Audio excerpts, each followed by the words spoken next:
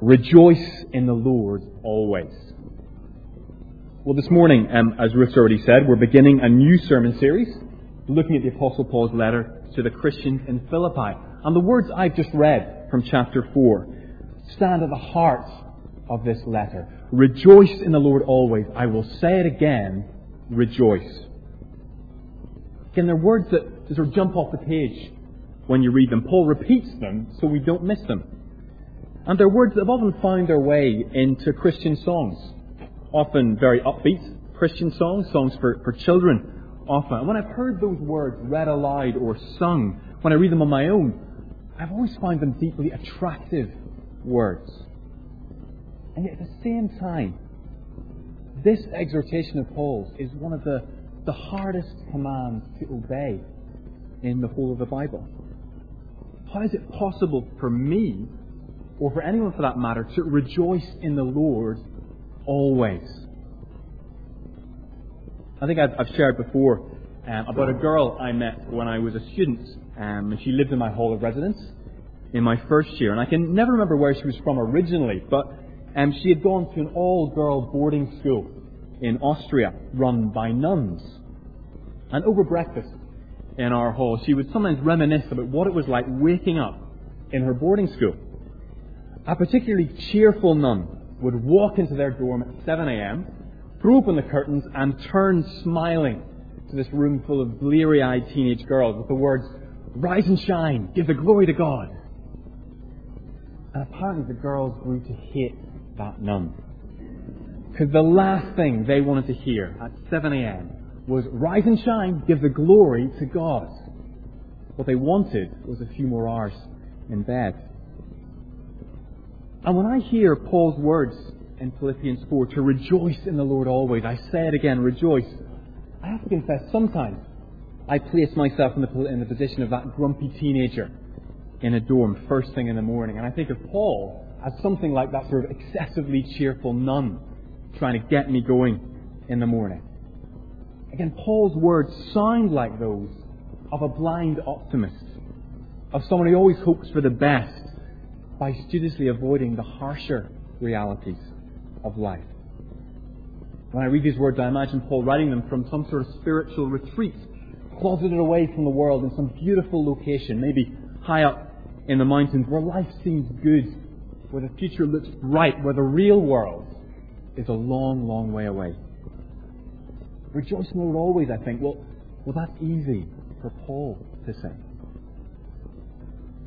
And then I actually read the letter to the Philippians. I read chapter 4, verse 4 in its wider context, and I discover a very different Paul to the one of my caricature. Rejoice in the Lord always. I will say it again, rejoice. And Paul wrote those words in prison. Paul was in prison in Rome, awaiting trial before the Roman Emperor himself. A trial that could very easily result in Paul's execution. He refers to that later on in chapter 1. And from the end of the book of Acts, we know that Paul actually spent 5 years of basically the prime of his life in prison. 2 years in Caesarea, 1 year in custody, travelling to Rome, and then 2 years in Rome under house arrest. This letter to the Philippians is written in prison, and that means that we cannot dismiss Paul's words so easily. Paul is no excessively cheerful nun. He wasn't writing from a spiritual retreat in the mountains. No, he's writing these words, these challenging words, from prison. And over the next few weeks, we're going to be looking at Paul's letters to the Philippians. And as we do that, we're going to explore together how Paul had learnt to rejoice in the Lord, even behind bars, even when denied his freedom. And I hope we're going to see that this letter to the Philippians is a wonderful letter. It's perhaps the most positive of all of Paul's letters. All the way through it, you cannot miss Paul's deep affection and love for the Christians in Philippi. And joy is one of the dominant themes. It's often pointed out that the Greek noun for joy and the verb to rejoice are used in the letter 16 times.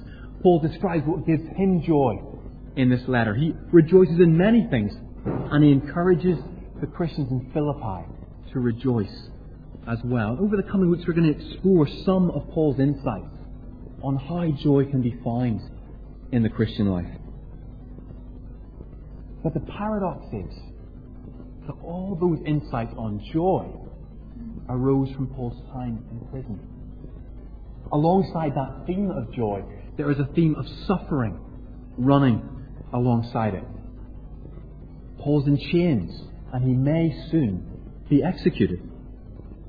People are stirring up trouble for Paul while he's in prison, he tells us later in chapter 1. The Philippian Christians themselves are facing trials, both from outside and from within, with divisions and arguments. So as we read this letter, we need to hold those themes together.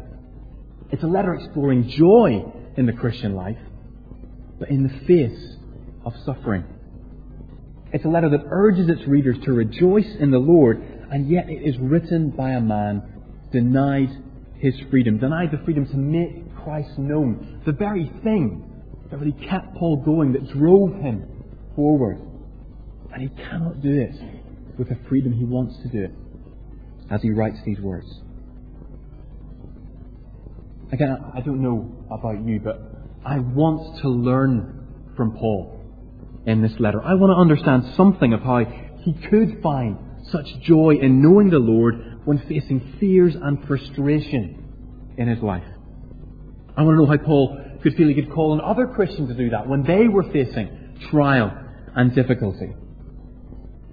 Again, one preacher I once heard in Philippians put it like this: if your relationship with Jesus Christ works in a prison cell, it will work anywhere. If you can find joy in the Lord in prison, you can find joy in the Lord wherever you are. See, Paul's imprisonment was at the hands of the Romans. He suffered a very real loss of freedom and frustration that freedom was taken away. But Paul, as he wrote, was also aware that every single Christian will face frustrations and difficulties as they seek to follow Christ in their lives. They might not end up locked up in a prison cell, but in a sense, the poet William Wordsworth was right when he wrote that we all live our lives in this fallen world against the shades of the prison house. We all know something of what it is to be frustrated, to have what we see as our freedom restricted. Again, it might be your job, placing responsibilities on your shoulder that you think, well, I never signed up for this, but I can't seem to get free of it. It might be your situation in life. Maybe you're single and you long to be married. Maybe you're married and you long to be single again. And we all face circumstances beyond our control that seem to frustrate us in our lives. A loved one becomes sick or ill. We struggle with illness ourselves. Plans we have cherished for a long time are frustrated in our lives. Our lives just aren't heading the way we want them to. See, Paul's saying, how can we find joy in the Lord when the circumstances of our lives seem just to conspire to rob us of that joy? How do we rejoice in God then?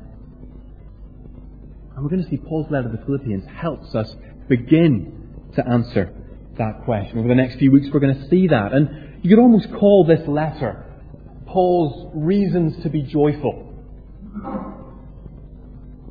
Again, these are reasons to celebrate in the Christian life in the face of frustration and difficulty. So by way of a trailer, here are some of the central themes we're going to be looking at in Philippians over the next few weeks. The first one, very simply, is that God is in control of our lives and He can be trusted. Again, we're going to see again and again, Paul faced frustration during his time in prison. He wasn't able to do what he wanted to do, but over time, God graciously revealed to Paul that He was sovereign even over Paul's frustration and difficulty. And linked with that insight is another one.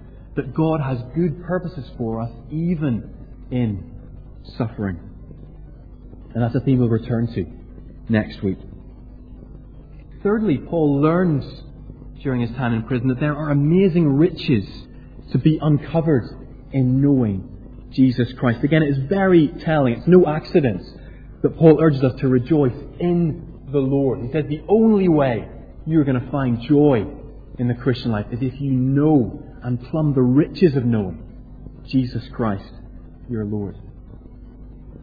And the fourth theme Paul's going to circle round in this letter is that it is a great privilege to belong to God's people. And it's with that fourth theme that Paul begins his letter, and we'll turn to that briefly in Philippians chapter 1 now. So right from the outset of Paul's letter, we find him rejoicing in prayer, thanking God for the Philippian Christians and all that they have meant to him over the years. So just read from verse 3.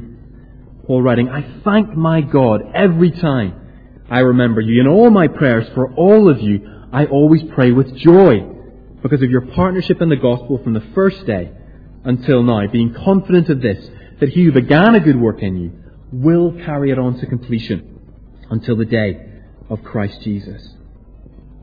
Again, sitting in prison, Paul is overflowing with thankfulness to God for the Philippian Christians. He is saying that God has given him this gift of other Christians, specifically that church in Philippi. And the language Paul uses is unparalleled in his letter for its warmth and affection. Verse 3 again, I thank my God every time I remember you. End of verse 7, I have you in my heart, Paul says.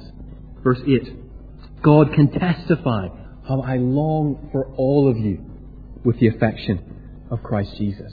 Paul opens his heart to the Christians in Philippi. He wants them left in no doubt as to how much they mean to him. And he is thanking God for them. And let's be clear here. If you read the rest of the New Testament, you read the rest of Paul's letters, Paul is no blind idealist when it comes to other Christians. This isn't Paul the cheerful nun again. See, Paul knew in a deeper way than maybe any of us know just that no church is perfect and just how profoundly other Christians can hurt us, can let us down, can disappoint us. Just glance over Paul's letters and you will see that. His letters to the church in Corinth, a church that seemed intent on rejecting and hurting Paul. And he's not claiming a sinless perfection for Philippi either.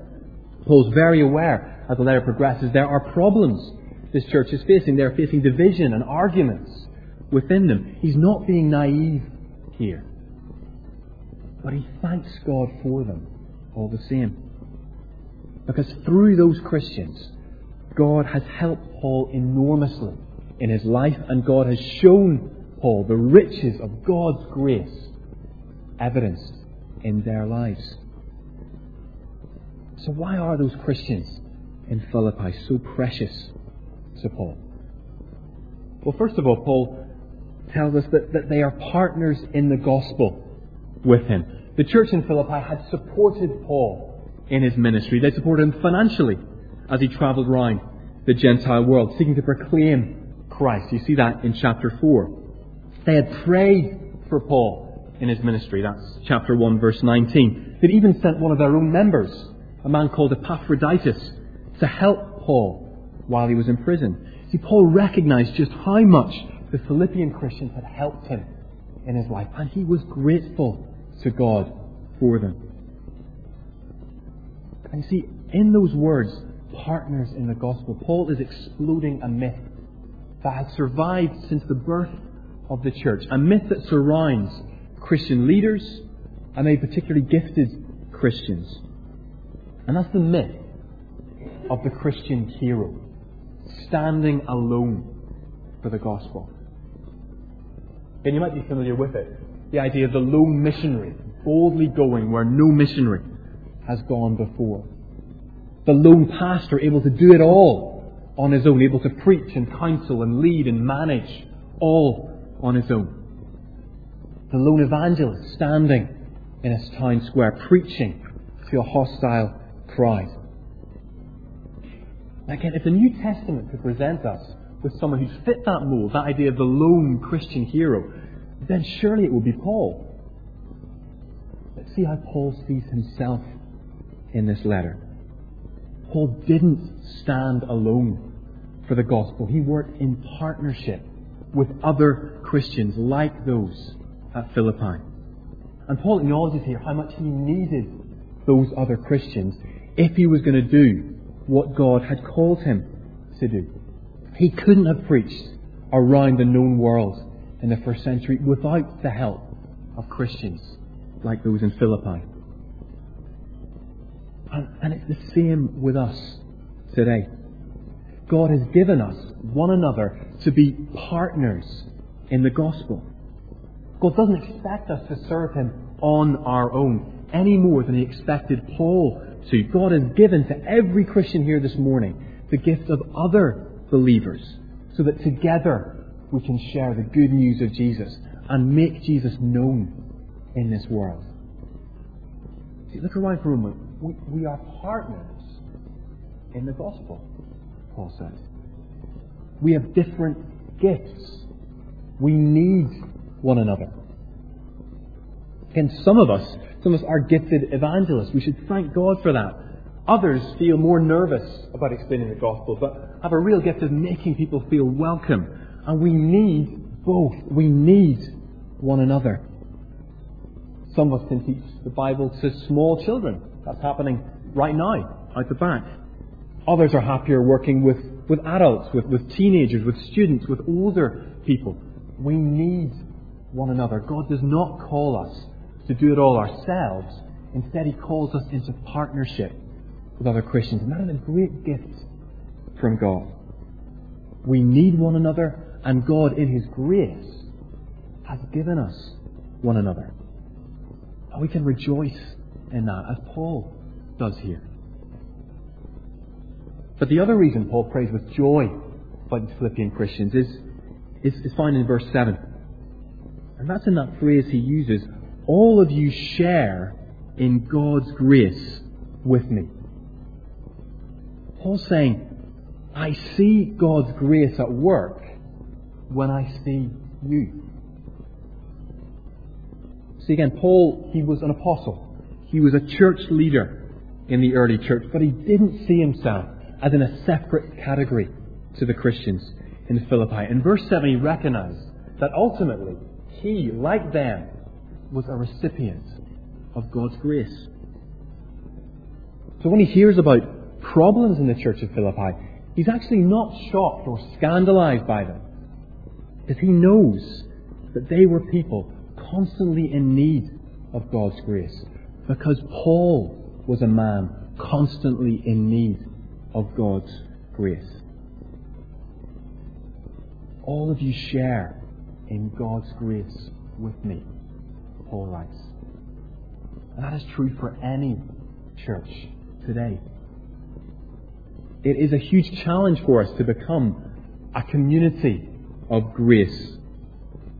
It's far more natural for us to hold on to grievances, to treat one another just when we're in a good mood. We'll love one another. When we're not, we're not interested. We just hold on to grievances, to disappointments. You see, Paul's calling us here to recognize that we all need God's grace. You need God to be gracious to you. I need God to be gracious to me. As a church and as individual believers, we never grow beyond that. Paul knows he hadn't grown beyond that, and neither will we. We need to recognize that and pray that we might treat one another with the grace we have received from God. Again, that doesn't mean we turn a blind eye to sin or to grievances. Again, we need to repent of those things. That is a right response to grace, to repent. But at the same time, we need to accept we will still stumble. We will still fall. We will still let one another down. But God is gracious to me. So surely I need to be gracious to others. We are all recipients of God's grace, Paul says. Praise Him for that. And relate to one another with the grace that God has shown to you. And then turning briefly then to Paul's prayer for the Philippians, verses 9 to 11. In it, Paul gives us one more reason to be joyful. That reason is that God wants us to grow. Apologies for these slides, are not the clearest. But He wants us to grow in love, in personal knowledge of Him, and in Christ-like character. Let me just read verses 9 to 11. And this is my prayer, that your love may abound more and more in knowledge and depth of insight, so that you may be able to discern what is best, and may be pure and blameless until the day of Christ, filled with the fruit of righteousness that comes through Jesus Christ, to the glory and praise of God. Again, that's an amazing prayer of Paul. We just have time to sort of glance over it. But the reason Paul rejoices as he prays, the reason Paul prays with joy this prayer for the Philippians, is that he knows that God is committed to answering this prayer. God is committed to transforming lives in these ways. Because when He does that, God displays His glory. He displays His glory to other believers, and He displays His glory to people who don't yet know Him. See, lives transformed in the way that Paul prays them to be transformed here display the God of grace to the world. So firstly, Paul prays the Philippian Christians, love may abound more and more. But Paul doesn't specify the object of that love, though the next phrase almost certainly refers to God's character. So supremely, I think Paul's praying that the Philippians' love for God would grow and overflow. But see, the thing is, he doesn't specify, because that love for God will always result in love for God's people and love for God's world. See, the starting point for Paul is a growing love for God. The healthy Christian life must be centred and rooted in the character of God as He reveals Himself through Jesus Christ. But then the natural outworking of that will be a growing love for God's people, for Christ's brothers and sisters, for the ones for whom Christ died. And then a growing love for God's world, to take care of it and to love and serve the people in it with the gospel of Jesus Christ. And then going back to verse 9, Paul prays that their love would grow in knowledge and depth of insight. I call that his prayer for a deeper personal knowledge of God. Again, knowledge in the Bible, it's always a relational word. Paul's not praying for a greater accumulation of facts about God, but a deeper knowledge of who God really is as He reveals Himself through Jesus. And that phrase, depth of insight, makes that clear. It's not that Paul's praying primarily that we learn new things about God, though that is exciting and wonderful when it happens. Instead, Paul's praying that God would give the Philippian Christians a deeper and richer insight into things they may already know about God. They may already know certain things about Him, but Paul says, I'm praying for depth of insight for you. And that's an encouraging prayer to pray for ourselves and for one another. Because on one level, understanding Christ's love for us is pretty straightforward. In the children's chorus puts it brilliantly, Jesus loves me, this I know, for the Bible tells me so. As we scan. But what we can pray for ourselves and for one another alongside Paul is that God might open our eyes maybe to one aspect of Jesus' love that we've never fully grasped. That we would personally find that real to us. What that actually means for us. See, perhaps you know that Jesus died on the cross for you. But you can pray for depth of insight. For maybe one aspect of what that means for you. For example, Jesus' anguish in the Garden of Gethsemane, when he prays for the cup to pass from him. What does that tell you about his commitment to forgiving you, to rescuing you from your sin? Jesus' cry from the cross, my God, why have you forsaken me?"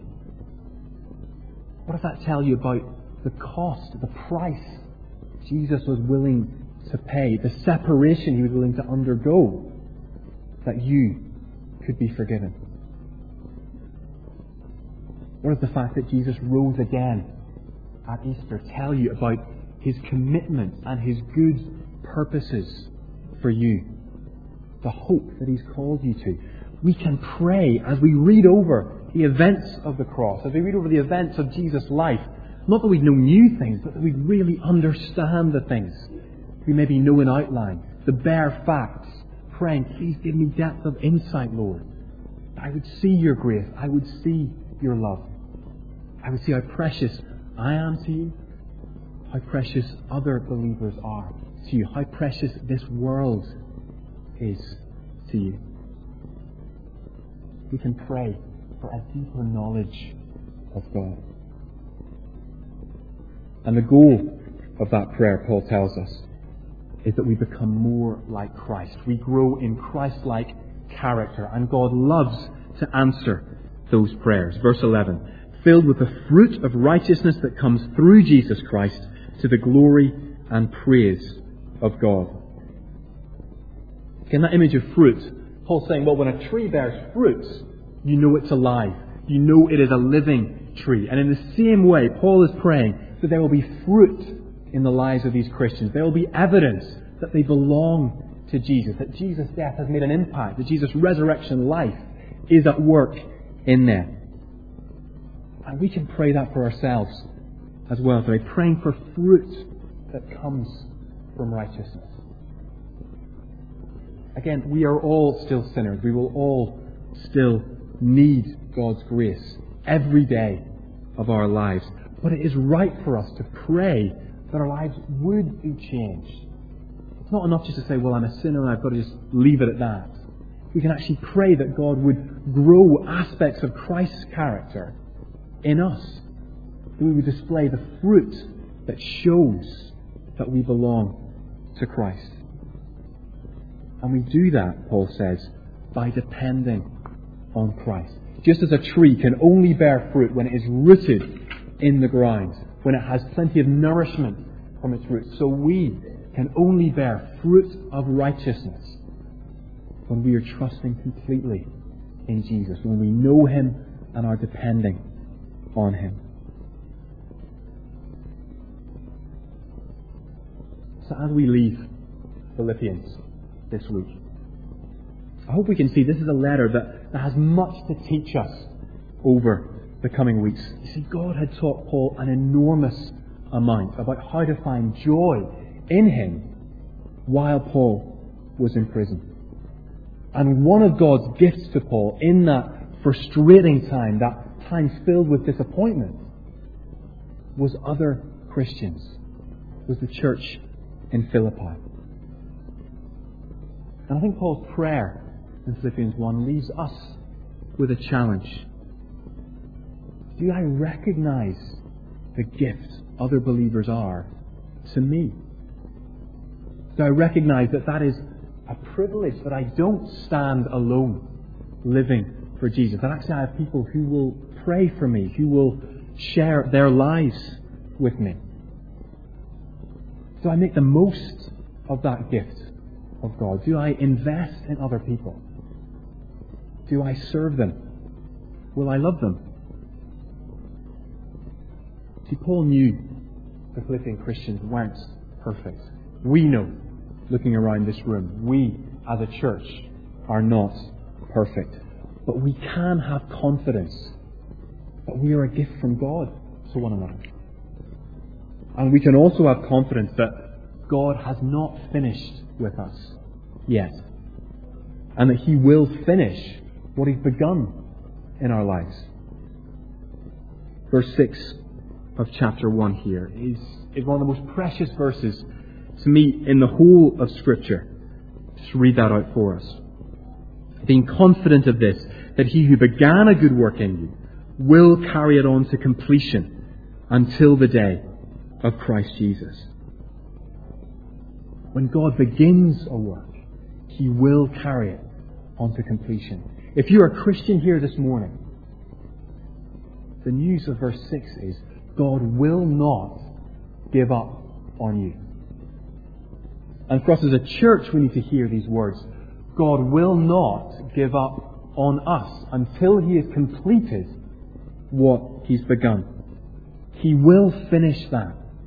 He will bring it to fruition. And on the day of Christ, we will look back and see God's faithfulness to us, God's grace towards us, and just how precious it is that God did not leave us alone, but gave us one another. Let me just finish by reading verse 3 to 6 again. I thank my God every time I remember you. In all my prayers for all of you, I always pray with joy because of your partnership in the gospel from the first day until now, being confident of this, that he who began a good work in you will carry it on to completion until the day of Christ Jesus.